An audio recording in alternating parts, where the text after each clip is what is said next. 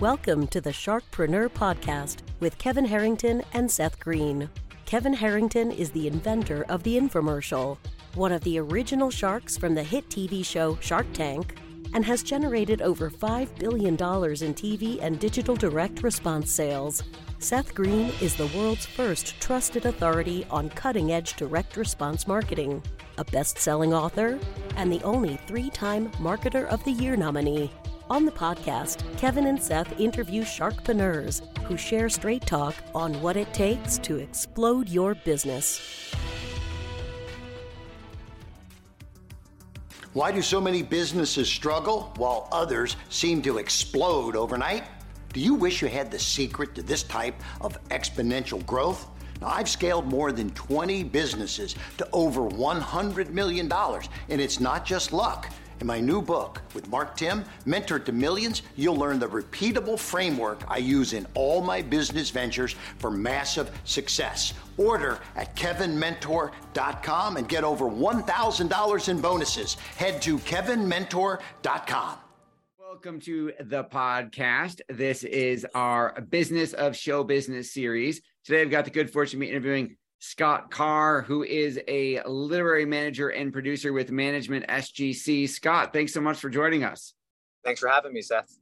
Our pleasure. Now, you've got quite an interesting background in terms of how you got into the business in the first place. Can you give us kind of the abbreviated version? Abbreviated, certainly. Yeah, well, I grew up in Canada, always aspired to work in the entertainment industry, maybe just because it was such a pipe dream where I grew up that no one ever did it there. And I was curious if I could be the one that left Canada to pursue it in America. So upon graduating from school, I just packed up my car and drove to the States with aspirations to try to figure it out on the ground here, having never lived or been to Los Angeles before in my life. And upon arrival, I realized it was very much a closed circuit industry of who you know, and I didn't know literally anyone. This was pre-smartphone, pre-social media, so it was kind of old school, having to put yourself out there and meet people at mixers and gyms and sidewalks and street corners and any way you could.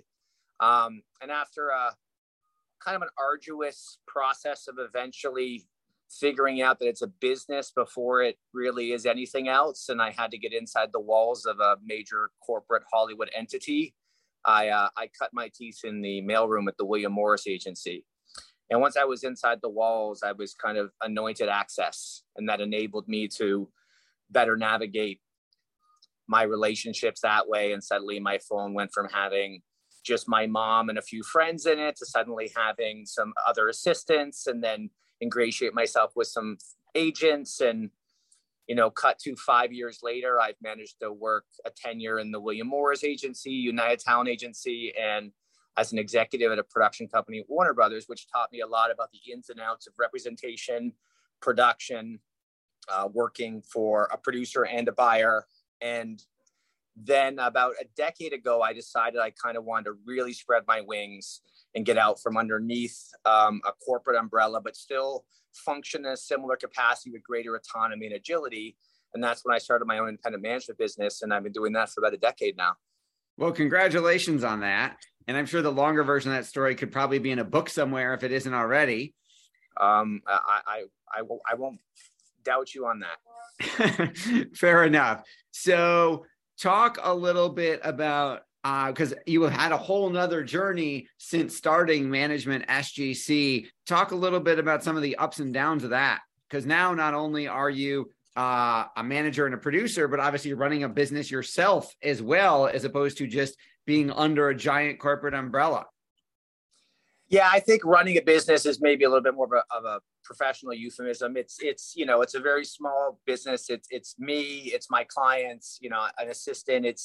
It's intentionally designed to not make it about quantity so that I can better focus on the true representational needs of my clients, which is very intimate, hands-on, one-on-one. It's kind of more like a marriage than anything else. So I had to be able to devote my time to them. When you start your own independent business, even 10 years ago, when it wasn't as popular as it is now, or wasn't as common as it is now, it's really about realizing you only eat what you kill.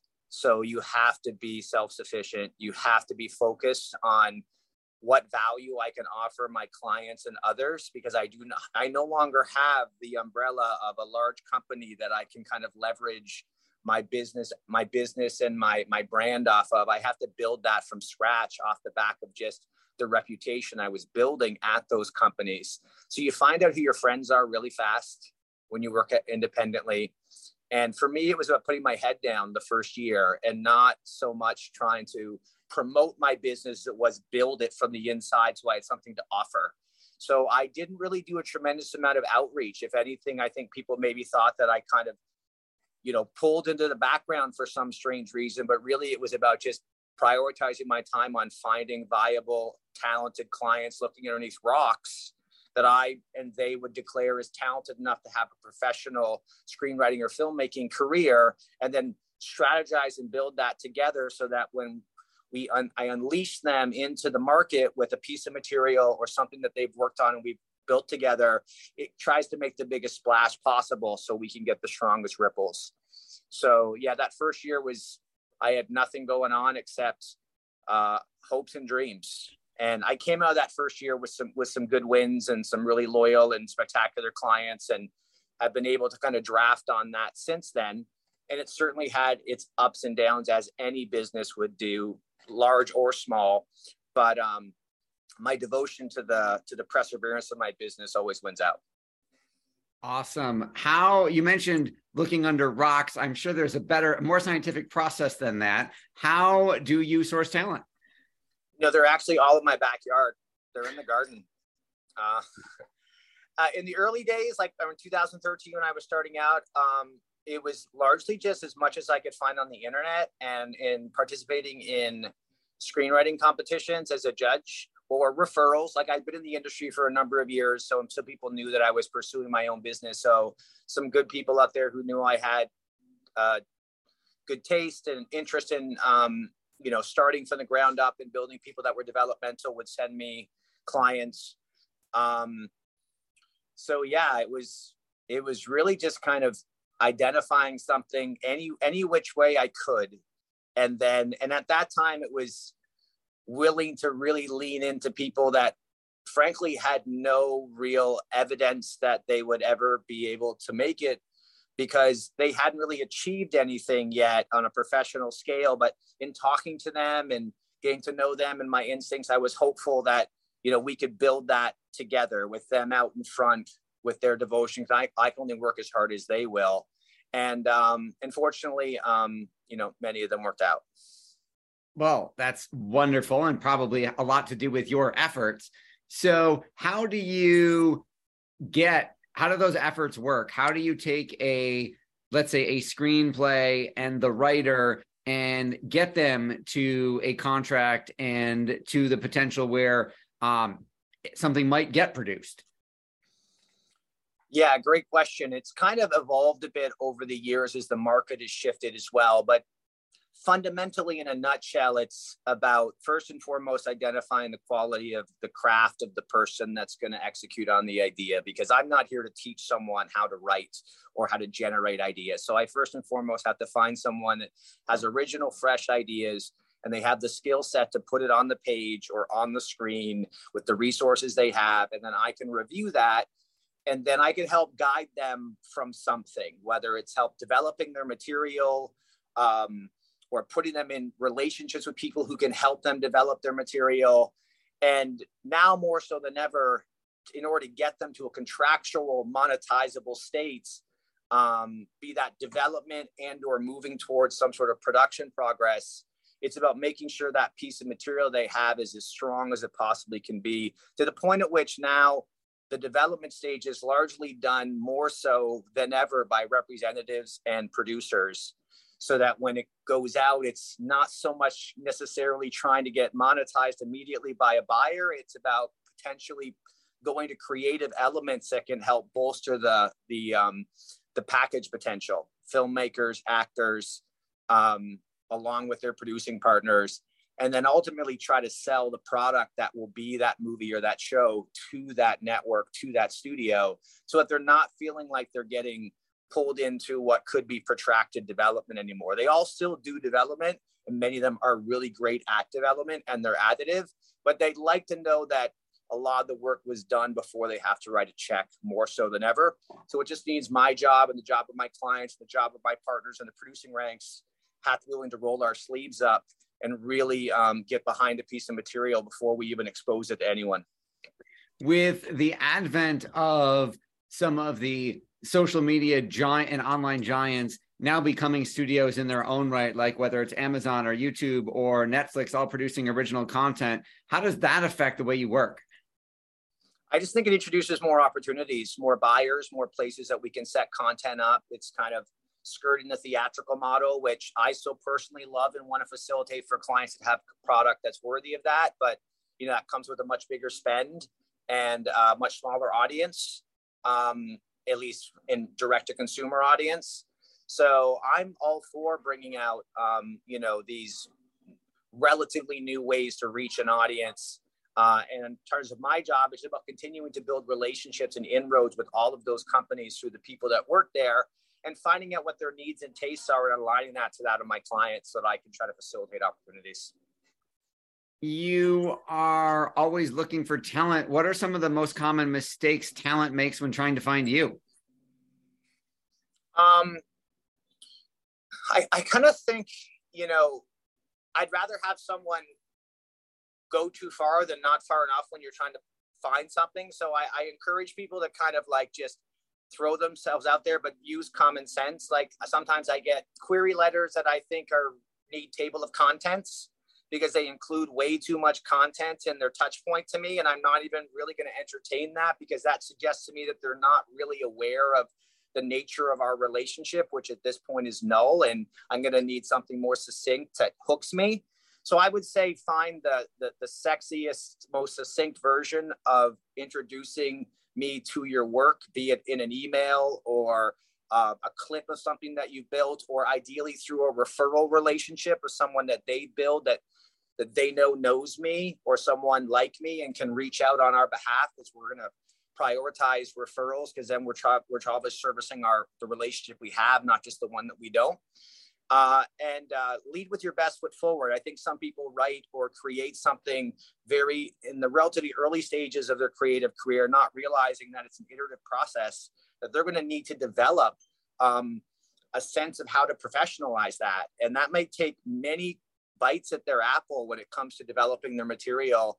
And they need to kind of compare that to the industry standard by reading those scripts that are selling, watching those films that they want to aspire to be like, and then trying to get as close to that bar as they can on their own, getting feedback from their circle of friends before even exposing it to someone like myself or other representatives or producers. Because if it's not that level, then we're going to move on and you may not get a second bite, because if we, for some reason, flag that at the early stage, then I'd hate for people to feel like they jumped in the water before it thawed and they just cracked their ass on the ice.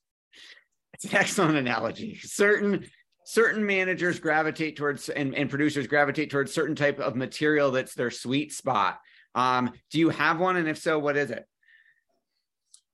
As I've grown older, my taste has evolved, and I think I'm growing even more about finding a potent emotional experience in what it is that I'm watching.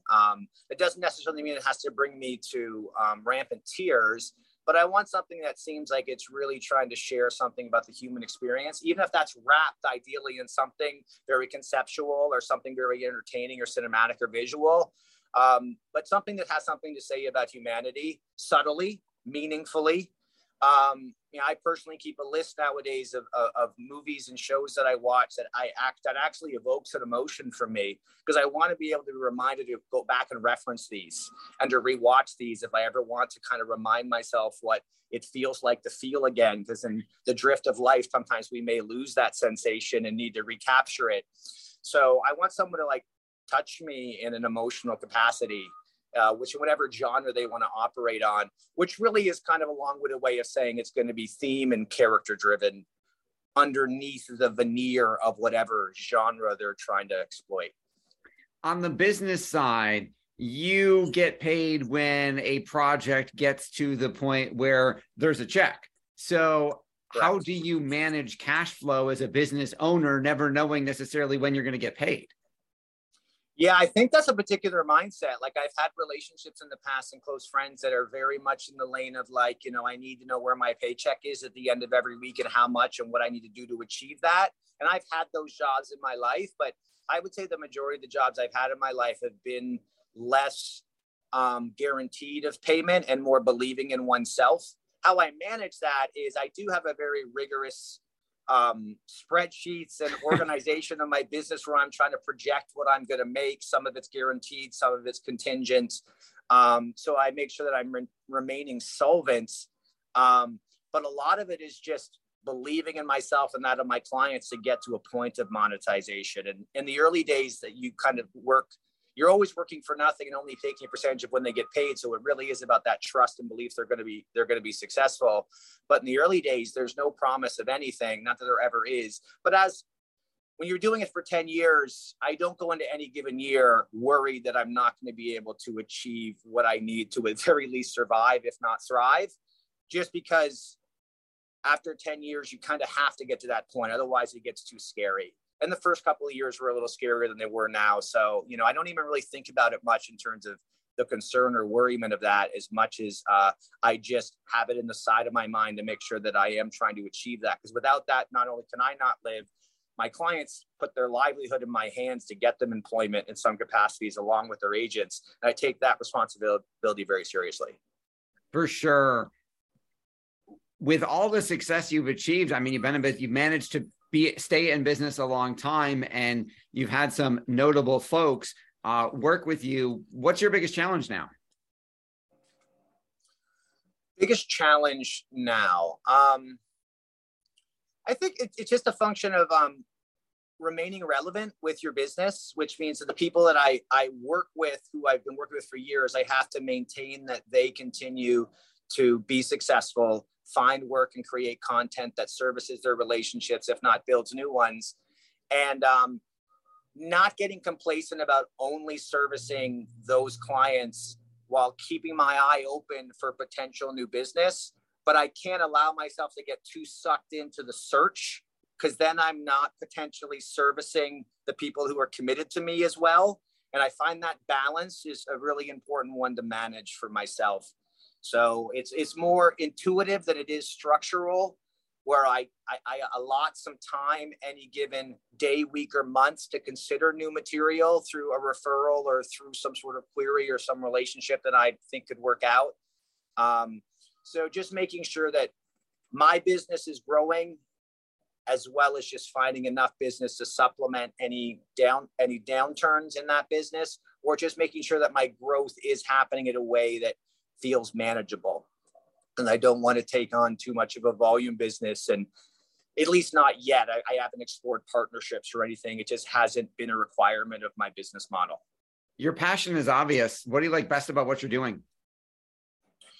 I'm still a creative person at heart. Like, I've learned a lot more about the business in my 15 years in the industry and my almost 20 years in LA. And I grew a much deeper level of appreciation for the business components and the tactical navigation and the deal making and the relationship horse trading and all the things that we kind of do in that. But I still very much just love getting into the weeds with a creative person, talking story, generating ideas, inspiring them to do their best, encouraging what it is about them that can have them find new ceilings of creative potential for themselves. And then if we're blessed enough to be successful in getting that into its final iteration, sitting and experiencing that with an audience, knowing that I was at the seedling part of that, that's kind of why I think a lot of people get into the business. Is we one day in our past sat in a dark room at our home or in a theater and we watched something and we felt like that experience affected us and we want to contribute to that for others. And so when I can sit amongst that and experience knowing that I'm a part of that, even if just a small part of it, it makes it all worth it. It can just make all of the trials and tribulations to get there fade away, because that moment, and with the person that I got there with, knowing I'm not just representing a project, in most cases, I'm representing a human being that is potentially the first person responsible for making it possible to create that product and thousands of jobs for people, an experience that millions of people can have. And that all started with the audacity of one person saying, I think I can. And I just love being able to represent that. That was beautiful. Well, we know your time is incredibly valuable. We greatly appreciate you spending some of it with us. Scott, for any of our folks who are interested in learning more about what you're doing, where is the best place for them to find you?